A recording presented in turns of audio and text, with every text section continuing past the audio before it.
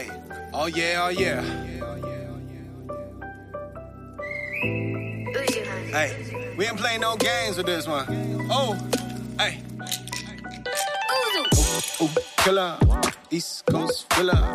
And you're listening to the Collabcast, a podcast about the creative life from an Asian American perspective. I'm your host, Marvin Yue, and thank you so much for checking back in with us on the Collabcast. I know it's been a while since our last episode, but we're here today to talk about movies. Specifically, the movies that are coming out this fall and early next year, especially because earlier last month, I had the chance to go to TIFF, the Toronto International Film Festival, to catch a bunch of movies.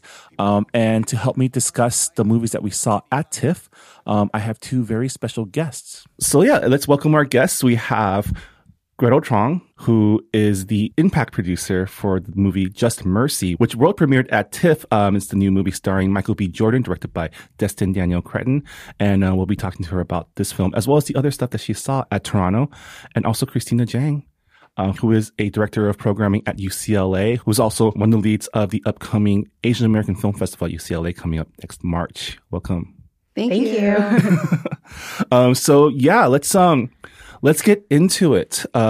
This was both of yours first Toronto. Yeah, first TIFF. First time at the festival, first time in Toronto, first time in Canada. Time in Canada too. Yeah, same. Wow. Same. And now I really want to go back, so shout out to Canada. Yeah, whoop whoop. And you know, both of you have been in entertainment for a long time. Actually, why don't you share with the audience your background so they know who you are, what you do?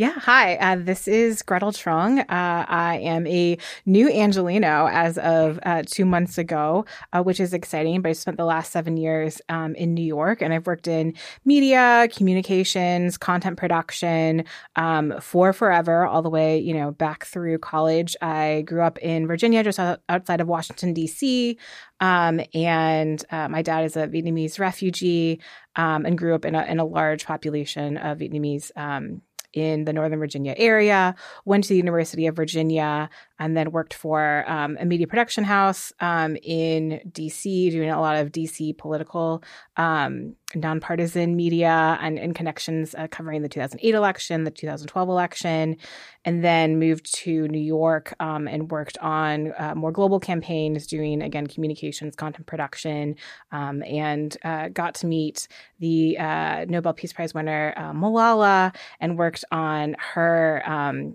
campaign around girls' education, in particular around the documentary He, Me, Malala, and used that as a springboard to engage countries all around the world in the campaign for girls' education and the right to education, but working with Fox Searchlight, Participant Media, and really using the film as a center point to that. And that was probably the first really big campaign and using a film that I worked on as an impact producer.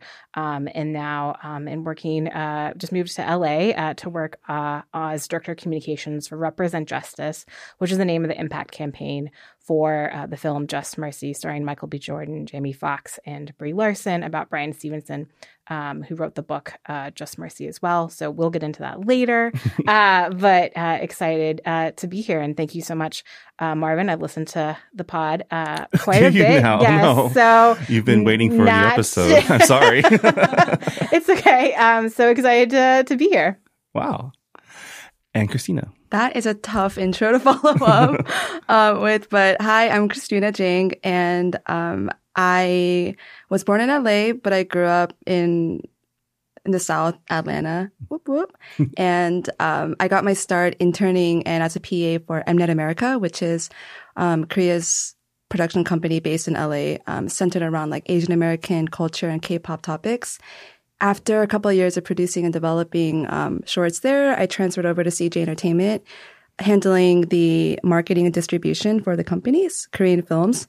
And after about like a couple of years at CJ, I decided to get my MBA. So now I am a student at UCLA Anderson School of Management. And also while I'm studying, I am the director of programming at UCLA's film series located at the UCLA Film School, and it's an exciting opportunity. I'm the first woman of color to be in this position, and I'm really excited about bringing on more minority-driven content as well as representing women in entertainment And so, yeah, thank you so much for having me, Marvin. Yeah, it's awesome. And Collaboration obviously has a connection with Mnet America. We were part of their, was it the original slate of programs? Back when Mnet America was a TV series. Yeah. Or TV channel. Right? We worked at Collaboration, I think, back in like 2012. Yeah. Just for a little bit. Yeah. A while ago. I remember because we were really excited about just being on TV.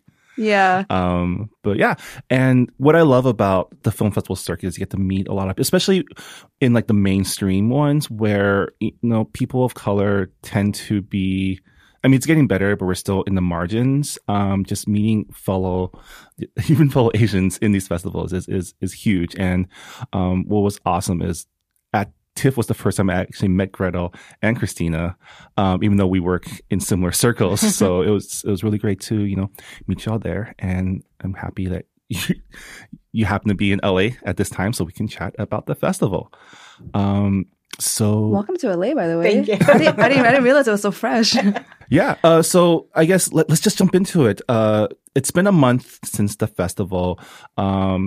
We're going to be touching specifically on the movies that have an Asian or Asian American connection, because that is our brand and flavor for this podcast. And since the festival, 2 of the movies that we're all really excited about have come out and have kind of killed it. So we're going to touch briefly on those 2 before moving on to other movies that we're excited about that we think you should check out as well. So let's start with Hustlers, the Jennifer Lopez, Constance Wu movie that came out like the week after TIFF and just like blew the box office wide open. It blew me right open. It was amazing. So were you 2 able to catch this at the festival or were you able to catch it later I did not see it at the festival, but I did see the rush line for it at the festival and was like, I can't make it. But really wanted to. But made sure I went and saw it the weekend I got back after the weekend that it opened, so that it was there to support, but also could not wait to see this film. Yeah, same. I saw it literally like a couple of days after I got back from TIFF. Because again, like Gretel, I saw the line, I said, hell no. And then I came back to LA and I supported domestically. Yeah. That's awesome. Yeah. It's, a lot has been said about this being Jennifer Lopez's, I guess, comeback to film, and you kind of forget sometimes, and I kind of did too, that for a long time she was like one of the biggest movie stars and like widely considered like really good actress. I would like to say that I have been always Team J-Lo. I don't think she's ever really disappeared for me. I went to see Second Act in the theaters, earlier this year. So I think for her, the like quote unquote big movie star moment. I mean, she's been on TV. She has like 3 or 4 different shows on TV right now. And obviously still touring, had a Vegas residency.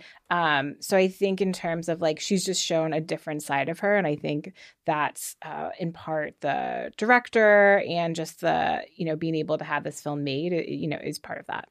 But at the same time, she's never really disappeared. Like she's always been really huge. But if you think about, and this is me coming from a J-Lo fan's perspective. Right. Like, I love J-Lo. She's my girl. But if you think about some of the movie roles that she was in, like, yes, it was a great movie and she did a great job. But there's something about this role in Hustlers that is, like, made for her.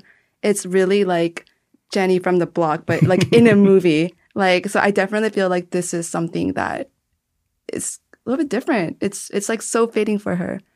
Yeah, it was really great to see her. And it was also really great to see another, a starring role for Constance Wu. Yeah, and I think that's what sometimes I've gotten lost is like this movie centers on her and you see those scenes with J-Lo are from Constance's character's perspective. And that bit of awe, the bit of majestic quality to J-Lo's performance, I think also then is catered on what Constance is able to do and the wide-eyed naivete that then comes a much deeper friendship. And I think that was, quite memorable, especially to, I think, even later in the film when they have a lot of big issues that come up that they must, get over, with no spoilers. And being able to see that back and forth was great. Yeah, it was, it's always great to see another, like, girl crime movie. But I don't know if you read the long piece about what it took to even get this piece made, to even have a female director and how dedicated for Lauren, I think, forgive me for Mm-hmm. forgetting, was dedicated to making it and telling it from her vision, and having to create a sizzle reel and like all these test shots and all this stuff just to even have the studio approve it.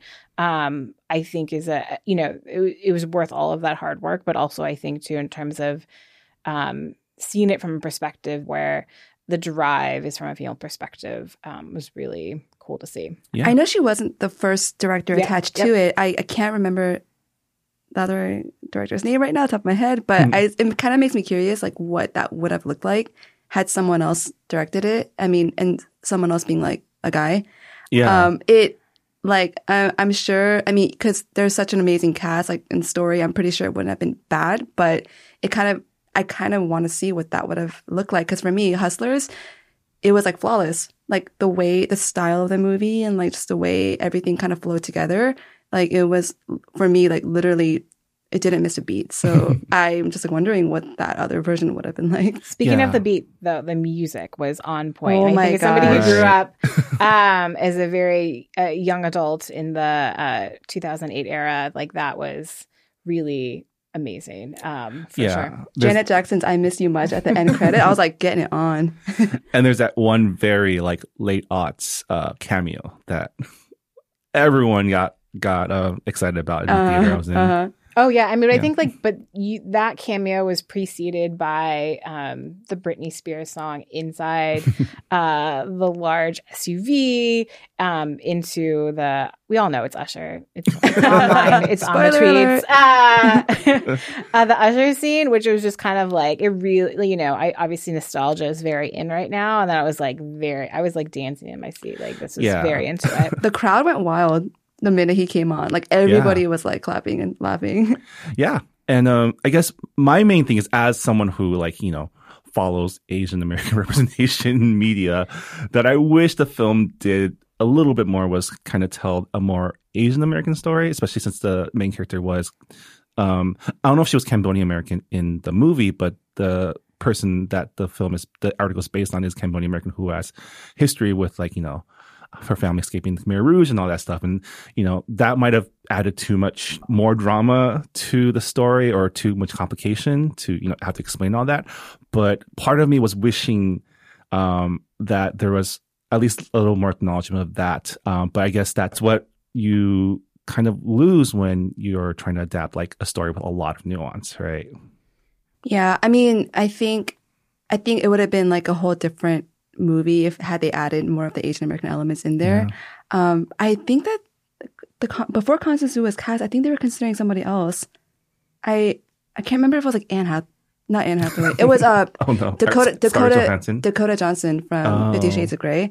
So they were going to cast her. So I think like it's kind of sad, but it's a win that even Constance Wu got it. Yeah. But yeah, I think it would have been a really different story as well had they added more of the Asian American theme. I guess, but that's like a context of like me knowing a little bit more about the original story, and also just what I look for in a movie starring an Asian American. But overall, solid film, did really well, a lot of fun, and hopefully it'll lead to more work for Constance, more work for J-Lo, and more. I mean, I think everybody said like Oscar buzz. Like we obviously have a couple more months before that, so I think I'm really curious to know how those votes shake out. Yeah. Speaking Oscar buzz, the other big movie that came out that everyone's talking about, and not everyone has seen, so the three of us, we're like in a very elite crew right here having watched this film, is Bong Joon-ho's new movie Parasite, which it had a limited opening this past weekend and just sold out everywhere, which like just doesn't really happen. Yeah. I mean, we were all in packed theaters, I guess, because it was, I mean, like, yeah, almost every theater it was in was sold out. Yeah. I mean, I saw this also at the Ryerson, so it's a huge, I don't know how many people, like probably at least 1,000 people in that theater. And I remember just everyone was just so sucked into this film. Christine, I know you saw it way before the rest of us. Yeah. I saw it at a press screening like 2 months before it released. And for me, it was, I used to work at CJ. And so for me, like these subtitled movies, especially when the dialogue is in a language I completely understand and the themes are things I understand, I was like, when I went into the press room and everybody was non-Asian, I was kind of like, oh, it kind of took me by surprise a little bit just to be like, how are they going to watch this and how are they going to react? But they were like elated and they were enjoying it so much. And that I just kind of like had to take 3 steps back just to be like, wow, this film really like transcends all of that. Like they were really engaged. And maybe because the director himself is like such a well-known name, but it was like, the movie was amazing as well, but the audience reaction was like just as great. I was really proud of it. Yeah.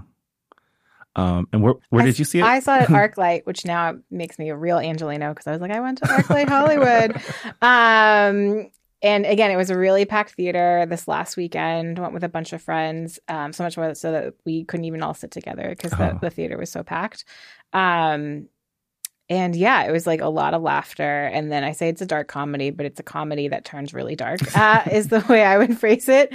But I think too, like Bong is such a huge character in terms of being like a constant eye in the film. I think you can see like he's a very auteuristic type of directorship. And so I think that was great. But also I think too, in terms of having a whole theater read subtitles, but I think so much also is like you don't even need to know what they're saying to understand it, which is really great. Yeah, I remember because he was at the screening I was at, and he's just comes off as the nicest guy.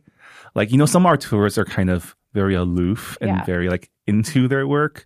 You can tell he's really into it, but he's also he's so gracious. There was and we've all been to film festivals. Like the Q&As are always hit or miss. There's always one or two that are like, But he's had a great press tour, which I also say, like, I think that's one thing about the industry that I don't think is going away, that like a good press tour can really make or break a film. And I think this is one where it's like the buzz and just like his graciousness and sharing information, his thought process has really been like, oh, I want to know more. I want to like dive into that. Yeah. I mean, even so, the Q&A I was at, there was a lady who asked him to explain the ending to her. She asked him to explain the ending. Well, she gave her interpretation to ask him if she was correct, and he just went, "That could be it. I never thought of that, but that might be it." And it was just very like everyone else in the theater was like groaning, but he was like very engaged and very gracious, and I thought that was really like that just made me like love him more. So also like just for me having worked in entertainment for a while, it's on a CJ front, I'm very proud. Like now when I say, I used to work at CJ Entertainment, I would have to like explain, it's one of Korea's biggest entertainment companies. We had an office based in LA, blah, blah, blah. But now when I say, I used to work at CJ Entertainment, they're like, oh my God, I love Parasite. Like it's kind of a win, like just for people to like really know like Asian cinema and like Asian companies. So like just from like a working person's perspective, like that's awesome. And I'm really happy that he didn't really like change, like the film is very Korean, but it still resonates with people here. Like he didn't really change anything. So here and Venice and all other places. Yeah. Obviously it won the Palme d'Or at Cannes. Oh, sorry, Cannes. Cannes, yes. Yeah. And it won. It didn't win Audience Choice. That went to Jojo Rabbit, but it's doing really well. I think it's still sold out everywhere, right? Like everyone's trying to watch this film. And like you said, having this type of film, which is like a foreign film with subtitles, be this big, like I haven't seen it. I mean, last year with Roma, I guess that was big too. But for me, it reminded me of like when everyone was into Crouching Tiger, Hidden Dragon, right? And the same way, like I would go in that movie, I would be able to understand everything, but to see everyone else like just equally sucked in. Yeah. You do feel kind of like, duh, a great movie is a great movie, right? Yeah. Even Americans who are stereotypically not for this type of stuff are really into it. And I think I don't know. I think for me personally, it would be awesome to see this movie as a Best Picture nom at the Oscars. And I think it definitely, barring, racism or whatever, it definitely has a really good shot because it's universally loved. Yeah. I think there's only one negative review on Rotten Tomatoes by like a conservative paper. So I would really love for this podcast to turn into, let's talk about Parasite. But seeing as like 99% of the country still has not seen the movie, I know, like all the things I want to talk about. Yeah. I can't really. Yeah. We're like holding our breath right now. Literally. I would definitely love to have you all back so we can, or we can just go grab drinks after this and talk about the movie. Needless to say, I feel like we talked a lot about Parasite, but not about Parasite. But I think we all agree that it's a movie everyone should see, especially in today's time. It's one of those movies where it sinks its hooks into your brain, and you're thinking about it even weeks and months after the movie. Still processing, right? And it's been still almost scared. a week. Yeah, still thinking about how nice that house was. Yeah. Oh my gosh.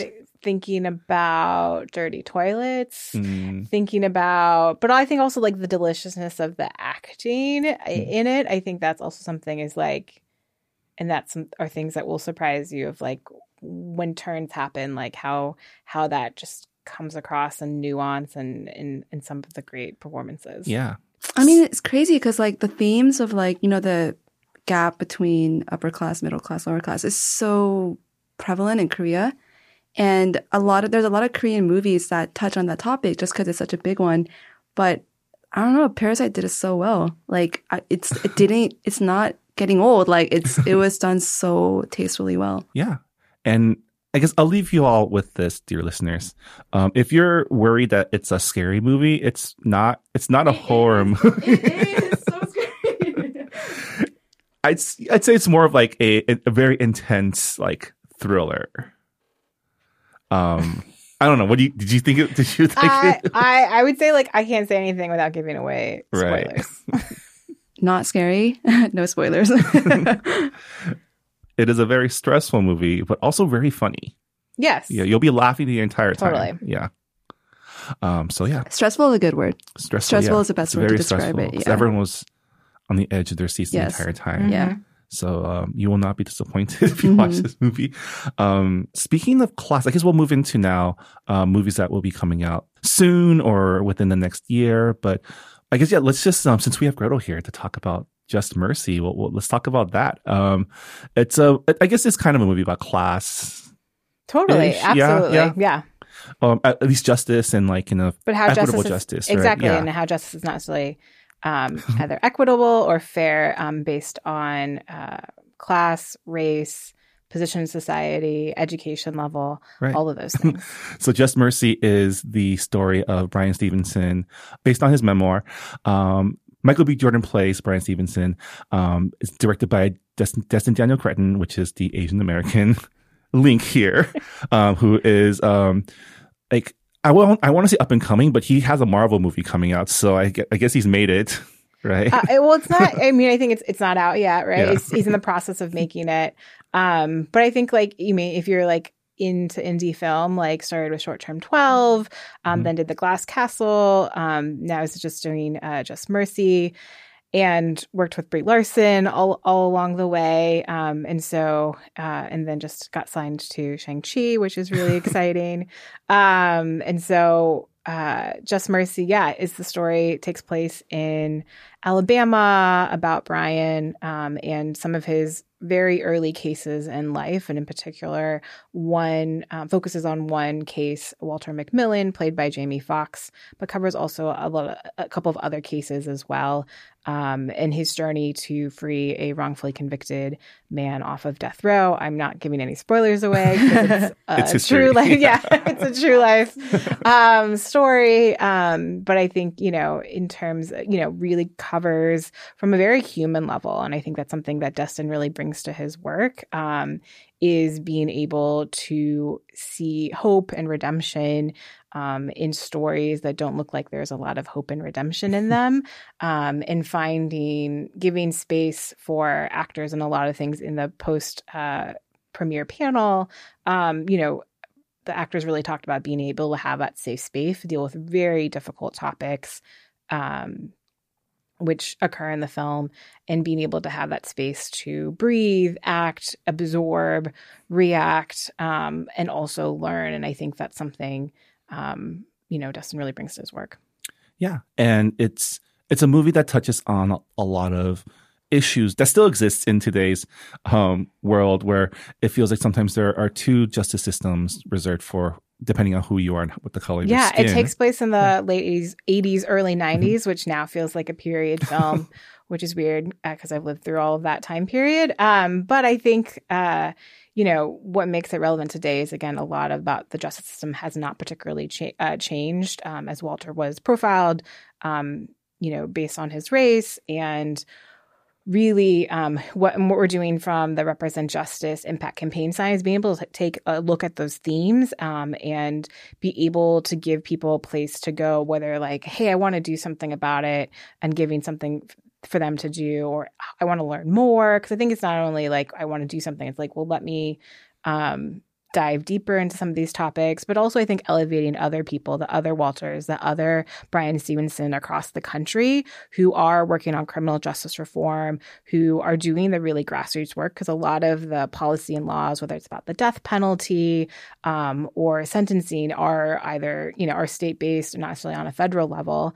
And so being able to dive, deeper into those topics and being able to represent justice in your community to see a more fair legal system and breaking down some of those barriers that people face, whether it's like not being able to pay bail or profiled based on their race or class. Yeah, and it's great that this type of movie does open the doors for those types of dialogues, which says a lot about not only the filmmakers but also like the people behind the film. Because I was talking to some of my like real journalist friends who were covering the festival. You're a real journalist. You're a real journalist. Thank you. And there was some concern that like this would be this year's Green Book because of what happened last year at TIFF with the film Green Book that eventually won the Best Picture. And we all breathed a sigh of relief when we saw not only was it a well-made, courtroom drama type movie with a lot of heart, but, it wasn't a movie where in the end you're saved by the white person. It's really about this member of the community who stood up for what he believed in and had allies. Like Brie Larson is in the movie. But she's not like, she doesn't swoop in to save the day. There is no one who like comes in and like helps Bryan save Walter. He does it because it's the right thing to do and he is in the right. And you see kind of all of the steps, I think, along the way to be able to do that. And it is difficult, really hard work. It is not a wave the wand type of, I'm just going to make one speech and it's going to like save the day, right? And I think that's the thing too, is like this film allows you to see all the different types of the processes, all the different, turns that they're going to have to take in order to right or wrong. And it's not just, Walter is just an example of one of many people who have been charged this way. And so I think, this is a great example of that. As you said, like being able to not sugarcoat it by any means. Yeah. I've been hearing some Oscar buzz about this film as well. Jamie Foxx is amazing in it. It's coming out in December. Yeah, right? So it'll be on limited release December 25th, Christmas Day. So if you don't feel like going to see Star Wars, please go see Just Mercy. And then it'll be wide released on January 10th. Yeah, and definitely check it out. Were you able to catch it, Christina? I saw it. Yeah. I was just going to say, like, just from an audience perspective, when all the actors just came out on the stage and they were like talking about the film, they were in tears.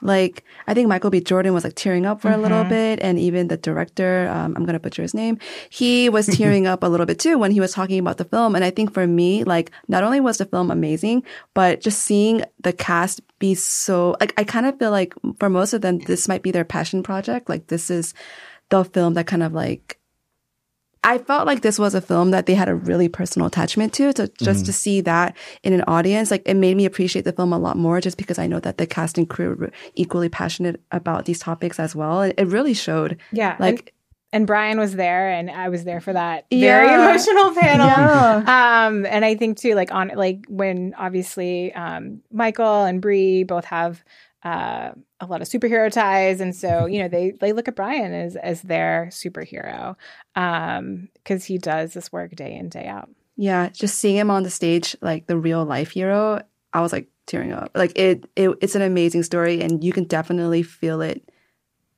from everyone that was involved in the film. Yeah, I mean, I caught the screening the day after the premiere, and it was just Destin and Bryan on stage. And pretty much Destin just yielded the floor to Bryan to talk because he's the one that should be talking about the film. And it really shows that he had a lot of respect for Brian, his work, and like what, like it makes you feel good about where this movie comes from, and you know, talking with Gretel about all the work that could be done through this film. I'm excited for what's to come, and good luck with everything. I'm sure it's a lot of work. Thanks. No, I appreciate it, and really, you know, want everybody to help to see that, not only see the film, but I think again, films spark conversations. Like we're on a podcast talking about films, but I think like too, like not being afraid to then have that conversation with family, friends, whatever community members you have, because you think, you know, you have these feelings and emotions, and being able to do something about it. You have that possibility, whether it can be something small or something big. You don't have to be a lawyer to represent justice. Yeah, and it's like, I think there was an audience member at TIFF, and you were there. So she raised her hand and she was saying like, what can I do? What can I do? And I was like, that is so awesome. Like, you don't have to, like Gretel just said, you don't have to be a lawyer to stand up for it. People feel it just by watching the film. And I think like even if you consider like Ava DuVernay, like When They See Us, like it's a good time for people who aren't exactly directly involved in issues like this, just to be able to help out in some way. Yeah, I mean, I was in the theater, like, you know, TIFF, like many film festivals, it's a very white space, you know. And so I was watching the movie amongst a lot of white people, and they're all just like, you can feel them being embarrassed for their how the characters are being treated in the movie, and kind of you feel that uncomfortableness. And I think that's the type of energy that can turn into action, or at least turn into knowledge of like, this is what happens to real people. You just don't see it because it doesn't happen to you. But what I appreciated was that they didn't really villainize the white characters in the movie as well. I saw the human side of them, and you can see their own personal dilemma being involved in it. So I thought that Just Mercy did, like, you know how it's really easy to villainize one group of people in a film, right? Because it's a movie, but I just thought Just Mercy did an amazing job as well of like not really, like, you know it's wrong, but you're not exactly hating them either at the same time. And, you know, and Brian always says, like, you aren't the worst thing that you've ever done. Yeah. And it's not, you know, people do have the potential to change. And I think you see journeys, you know, from a lot of different perspectives in the film. Yeah, definitely. Yeah. All right, let's move on to, I guess, also a movie about class is the new Armando Iannucci film, The Personal Memoirs of David Copperfield. Which we all saw, right? I guess to set it up, it's basically a retelling of the Charles Dickens classic, semi-autobiographical, I guess, epic, David Copperfield, but featuring colorblind casting. So starring Dev Patel as David Copperfield, Tilda Swinton as, I don't know the other characters, but it stars Tilda Swinton, Hugh Laurie, Michael Capaldi, but also Benedict Wong. And it's like classic Dickensian fiction, but Hamiltonized, right? What were your thoughts about this film? It was the first time I saw it, Tiff, and I was like, this is what a film festival is about.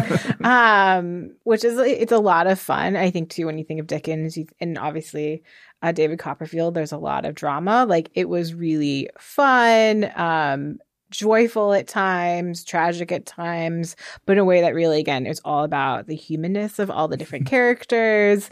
And the fact that they were all really, you know, each character got a moment to shine, which was like really just sparkly, I felt like, on the screen. And then that's also Armando, who also has a way of making people in a slightly twisted way be able to kind of shine in that perspective. Yeah. What did you think? I mean, she just said it, like, that was my first film at my first TIFF. And it definitely felt like one of those, like, oh, this is a festival. Like, it was like very merry. Like people were like really. Were we all at the same screening? That first one, so. Yeah. It was like something kind of magical about it. Yeah. I was like, I made it. I'm here. Yeah, that was my first screening of the night too, and it was a lot. And you know, I went in kind of. I wasn't sure how it was going to go because, you know, Dickens is a very whimsical type of author, whereas Armando is he's a very sharp and cutting, like kind of satirical guy. So I wasn't sure I was interested to see his take on Dickens. And it was interesting that he kind of pulled back on the more like kind of cynicism he usually is known for. in favor of like the optimism of like the story. And it was, for me, it was just so refreshing to see Dev Patel play like not only the lead, but like this kind of broadly comedic character, right? Because you don't ever see him. You really don't see him or people that look like him in those roles in these movies, because they're always played by, your what's his face? Who's the Chris Evans? No, who's the guy? Benedict Cumberbatch. Yeah, your Benedict Cumberbatches, or your who's the guy from Pride and Prejudice? Colin Firth. Colin Firth, Eddie Redmayne. Eddie Redmayne. Yeah, those chaps, right? And then just seeing like Benedict Wong playing like just this like kind of comedic drunk like banker type, you realize that not only have you never seen them in these roles, you never they never get the chance to play these roles on screen. Maybe on stage sometimes, but not on screen. And it's such a joy to see like a different side of Dev Patel's characters, who's usually playing like the IT guy or like the Indian guy, No, Dev was great. And shout out to Vulture, who wrote a whole piece about his hair as well. I think, that was just, as I said, like, it was really fun. You could also tell, like, they had fun doing it, and wasn't quite sure of what the reception would be. So I'm curious to know, like, what the public take will be on that. I wonder, because it truly is like a colorblind casting, because you have like a black woman playing the mother of a white man. You have Benedict Wong playing the father of a black woman. It's very like for me at least, I picked up on it like almost immediately, and I was just in it. I don't know how the general public is going to feel.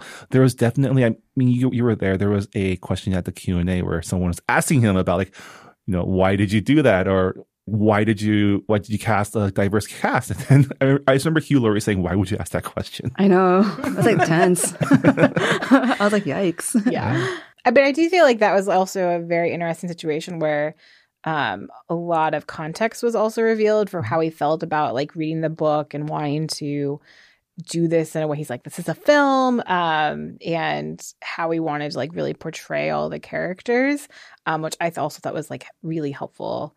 But only added to the experience. Yeah. It was interesting because, like, this colorblind casting, it's, I mean, shame on me, but I kind of caught myself like being a little bit confused about who the characters were and how they were related to each other, because they were different ethnicities. And so, like, for me, this is the first movie that I saw that has colorblind casting. And so for me, it was like a different experience just to be like, oh, well, just because she's black, it doesn't mean that she's the mother of the black guy in the film. So it was really interesting. And like, I can imagine that more films will be played like this. And I wonder, like, this was the first film I've seen that did this type of casting where, even like the relations weren't necessarily the same ethnicity. I can't really think of any other film that it's obviously used in theaters a lot. Really, I can't also think of anything on film that does not. For it. And if we can make other like period English pieces more colorful, I'm all for that as well. Like, let's make a multicultural Pride and Prejudice, or like, I think it goes back to like the idea of like who can play what parts, right? And I think Armando also touched a little bit on this, which is like, if there isn't a specific reason why a character has to be a certain race, then they don't have to be that race, and anyone can play them. And if we really want to get the best actors, let's get the best actors to play them, right? Whereas like it's different when it's, this character's Asian, but we're going to cast like a white person to play it, right? It's they're on the surface level, it might not seem that different, but there is like tons of just like of nuance and historic difference, like systematic differences. Yeah, that, like, but it's also, right? It wasn't just like one role that they did that in. It was all of the roles. Yeah. I think that's also the ensemble effect of that. I think where obviously plays really well in a theater space, in my opinion. But I think like having that translate onto film, like it'll be interesting to see if that affects it going forward. Yeah.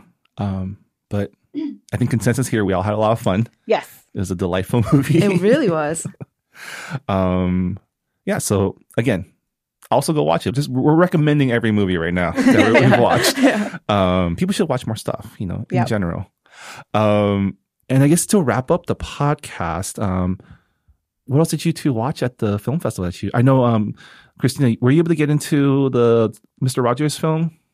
Yeah, I I did. remember I saw you in the Rush line. And then, Yeah, like, no, wishing you good luck. I also saw Knives Out and Beautiful Day in the Neighborhood, and Knives Out, like, I wanted to watch that at TIFF. I had the opportunity to, but I was like, this is a film I need to watch with my friends, so we can all experience it at the same time. Because it's. I've heard a lot of great things about it. It's like a whodunit kind of like mystery caper, and your first time is your first time watching the film, so I need to be around people that I can talk about it with right away. yeah, that movie literally like kept me on the edge of my seat, but like in a very good way. And it's something that you have to watch with a bunch of people and just kind of like dissect it and talk about it. It's so unpredictable, and that's something I definitely recommend. Beautiful Day in the Neighborhood. It was good. It was good. But I think by the time, like, it was like the last movie that I saw at TIFF. I think by the time I saw it, I was a little bit like teared out. And so it didn't like, I think I was just watching. I felt like it could have gone a little bit deeper. But it was an overall good movie to watch. Yeah. Mr. Rogers. Yeah. My other thing was mine was Dolomite, which is the new Eddie Murphy film, which just came out on Netflix, which I actually highly recommend, especially if you're like LA and in the industry. It's a bit of an inside look on some really great films and how they got made. And so, but starring Eddie Murphy. So I saw it. Yeah. Also, I saw that too. Yeah. UCLA film school students were in that movie, and they actually are. They are in like the movie. The real characters. I heard they're actually Yes. they're actually in the movie. Yeah. So represent UCLA. Yeah. And our representation, I don't know if you both noticed it, because I definitely did. There's like one Asian actress in the entire movie. She's the sound person. I saw her. And I was like, She's one of us. I immediately went on to IMDb and trying to search, who is this woman? And she's not listed. So my theory is she's the actual sound person from the set that they just got her to sit in. But as a sound person myself, I felt a kinship between me and her. But yeah, that was a really funny movie. I've been recommending it to a lot of my friends to definitely go watch it when it comes out on Netflix. Totally. I've heard it being described as, and I would agree, it's basically an optimistic disaster artist, right? It's not like, you're not making fun of this guy for like kind of scrapping together this like ostensibly like shitty movie, but it's championing the real life Rudy Ray Moore's ability to hustle harder than anyone else and get this movie made despite the odds, and like kind of proving that there is an audience for this type of thing. And also, like, I mean, Gretel just said, like, if you're in LA and you're in the entertainment industry, it's like one of those things where you're like, oh, this is like, he's definitely one of those people like who's doing it just like us, like who did it just like us, like we try every day. And I think not only was it about, you know, like hustling and trying really hard, but it was like so community based. Like you can feel the love from the community that really supported him in his career, because he's like it's like a Tyler Perry, you know, it's like you're making a movie for your people and they're supporting it. And I just thought that was really great as well. Yeah. And I can't wait for all the memes of Wesley Snipes' reactions to come out, because who knew that he had such comedic chops? I bet people knew, because he used to do comedy, so I didn't.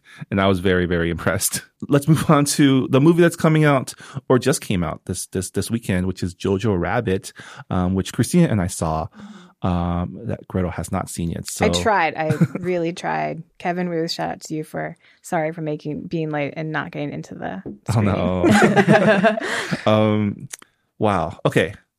I mean, we're not going to go into spoilers. Like, everyone already knows it's the Hitler movie, where Taika Waititi, director of a lot of really great films, but probably best known for Thor Ragnarok, but for me, best known for What They Do in the Shadows, directs and plays fake Hitler. He's like a Maori Jewish man from New Zealand. What were your thoughts, Christina? Because like I have thoughts as well. Okay, I loved it. I was a little bit like, you know, when it's like People's Choice Award at TIFF, you know, I'm kind of like, well, you know, and then like my little like critic glasses come up, right? But then I saw it and I was like, this is it. Like, this is amazing. And I think it's telling the story from a child's point of view, which is, you know, a little bit rare, because it's themes like war and it's themes like hatred, and just to see this like devastating historical event, but told from a child's point of view who doesn't know any better. He just is mimicking the things that he sees the adults do. It was like, it kind of hits you in a different way. And so the feels are like a lot Yeah. Yeah, it's like Parasite. It's a movie that kind of sticks with you long sticks after. with you. Especially since, it's a very, you realize that these are things that we should be talking about, like how a whole country and children can be indoctrinated into thinking and believing hateful stuff. And you realize that probably the best vector for this type of storytelling were the Nazis, but we don't talk about it because it's taboo for good reasons too, because it was a horrible point in history. But you realize that if no one talks about it, then no one talks about it, right? It never gets talked about. And until it pops up again in a different form, like we're seeing in today's world. Yeah, I remember reading an article on Hollywood Reporter, and the director had said that he was inspired to make this film because he read a statistic that Americans don't remember those events anymore. And so that kind of goes to show you that we kind of just block it out, or Gen Z, we know they don't really, I don't know what they're being taught in history anymore, but it's it's a reminder of our history, but also telling it in a way that's full of love. Yeah. Because the thing with history is you can learn about what happened, but it's a different thing to feel it and to have the context. And this movie is all about context. And I admit I did feel the tension in the theater audience too. Some of the things that we were laughing at, some of the comedy was a little uncomfortable because we were maybe empathizing with people that we normally don't empathize with. And I mean, it does a good job of not redeeming people that shouldn't be redeemed. But it is still you experience the world through this kid who because of circumstances latches on to this authority figure. He doesn't know any better. Yeah. And I read a tweet from Edgar Wright, director of Shaun of the Dead and a lot of really great movies, saying that this movie has the greatest F word in PG-13 history. And I definitely agree. You should watch out for that one F word. It's going to be great, Gretel. You'll love it. I'm really looking forward to it. Yeah. Also, the director dedicated this film to his mother. Mm-hmm. And, it's also sweet too. You can tell, there's different, it's set in the historical context of World War II, but it's also just, there's other themes involved. There's love and family, and it's a really sweet film. And the actors are all really great. And it's the kid, Roman Davis. He has a middle name, but the kid is amazing. And, something just about Taika's ability to get really good performance out of young actors is it's his gift. Maybe because he's a big kid himself, so he knows how to do it. But okay, I'm not the biggest ScarJo fan. I like her work, but also she does questionable things in real life, right? Sometimes. But she was really good in it. And I was I found myself really enjoying her performance, and I was okay. I can tell how much he loves his mother by the way she was portrayed in the film. Yeah. Stuff that speaks off screen. And so I think he did an amazing job of representing different themes. Yeah. So definitely catch it. There's probably going to be a gajillion think pieces next week about Jojo Rabbit. So you should probably now is the time to go watch it if you can catch it in theaters, and then join the discourse, because there's going to be a lot of thoughtful critiques about the film, and probably a lot of junk out there too because of what the film is about. But it's definitely, I'm interested to, it's one of the movies like Parasite where I'm kind of just tracking the hashtag and seeing what people say about it, because I really want to know, because I've been sitting on this since September, so I'm excited it's finally coming out. And again, Gretel, when you've seen the film, would love to catch up with you about the film. Will do. I'll let you guys know for sure. I guess movies that I saw. So I saw a couple other movies with an Asian American connection. One of them was Wayne Wong's new film, Coming Home Again. Wayne Wong is a director that has a very eclectic resume. He's best known in the community as director of The Joliet Club, but he's probably best known in pop culture as the director of Made in Manhattan, right? And this is more of his his artsy side, and it's definitely a festival film, meaning that you'll probably only be able to see it in festivals, because it's very, I think, the industry term is deliberately paced, which means it's a slow burn. But it stars Justin Chon. It's about a son who comes home to take care of his ailing mother and tries to cook her a New Year's meal by himself. And it's definitely a film where you relate to like the struggle between like a son and his mother, a son and his sister. And there's definitely like a lot of probably Korean nuance packed in there as well. It's based on an autobiographical essay by Chang Rae Lee, who is a prolific Korean American author. He's the author of Native Speaker, which is like taught in all Asian American literature classes. It's hard to give it a full-on recommendation to everyone because it's definitely a film that if you're into that like kind of festival type of art film, you'll enjoy. But if you're looking for like a fun like popcorn romp, it's probably not your thing. But it's definitely a movie that you're happy you saw it because it's another piece of canon. But it's definitely a slow movie and not for everybody. Oh, the other movie I saw was American Woman, which stars Hong Chow, based on a book by, I believe her name is Susan Choi, which is a fictional account based on the real life Patty Hearst kidnapping. So Hong Chow plays like this revolutionary in the 60s who is basically, her job is to be the caretaker of people who are laying low. So it's like she runs a safe house pretty much. And so basically she's put in charge of this group of leftist revolutionaries who have kidnapped and indoctrinated a heiress. And it's about their revenue law. And it premiered at the festival after we all left. But I was able to catch a press screening. The day I got, like right before actually David Copperfield, I was able to catch a press screening.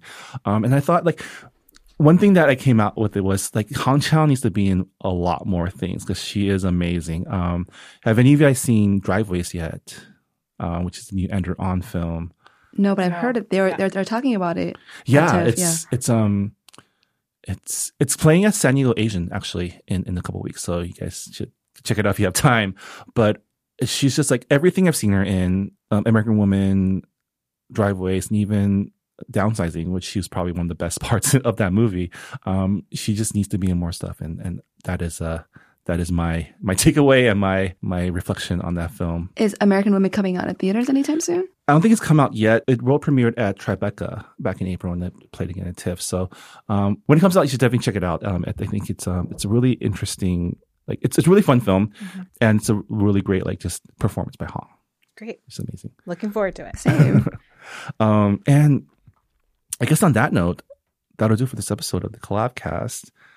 Gretel, Christina, thank you so much for joining me and talking about TIFF. It's great to see you both. Thank you. Thank you for having me. Yeah. And I guess if people want to follow stuff that you're working on, I know Gretel, Just Mercy, again, is coming out December 25th and going wide in January. Yep. And you can follow the campaign. We'll have some really cool content that I can't really talk about quite yet, but if you want to see it, you can go to and sign up when all that stuff goes live. You can go to representjustice.org, or you can follow us on Instagram, Twitter, or Facebook at We Rep Justice. And if you want to follow me, you can follow me on Instagram and Twitter at Gretel Trung, GretelTruong. And Christina, where can people learn more about the UCLA Film Festival and also your other work? Yeah, so I mean, Melnitz Movies is the organization that I'm a programmer for. And so we have free screenings almost every Tuesday and Thursday at UCLA James Bridges Theater. So you can catch all of these TIFF movies coming out soon at UCLA for free. Also, we are in charge of the UCLA Film Festival coming up in March. And it's going to be a great program of old and new Asian American centered pieces. So please look out for that. We're also on Facebook, Instagram, Twitter, website, all of those media outlets at GSA Melnitz Movies. Awesome. Yeah, and for the Collabcast, my name is Marvin Yue. Thanks so much for listening. The Collabcast, of course, is a production of Collaboration, a nonprofit organization supporting Asian Americans in arts and entertainment, discovering, elevating, showcasing, and connecting the creative talents of the Asian American community. You can learn more about our programs by going to the website, www.collaboration.org. Thanks also to Visual Communications. This podcast was recorded at the Potluck Studios at Visual Communications in Little Tokyo, Los Angeles. Learn more about the amazing things they do, including hosting the Los Angeles Asian Pacific Film Festival by checking them out at dcmedia.org. Special thanks to Collaboration Atlanta artist Uzuhan for use of his track Uzuhan for this episode's intro and outro. Thanks so much for listening, and we'll see you next time. Bye, everyone.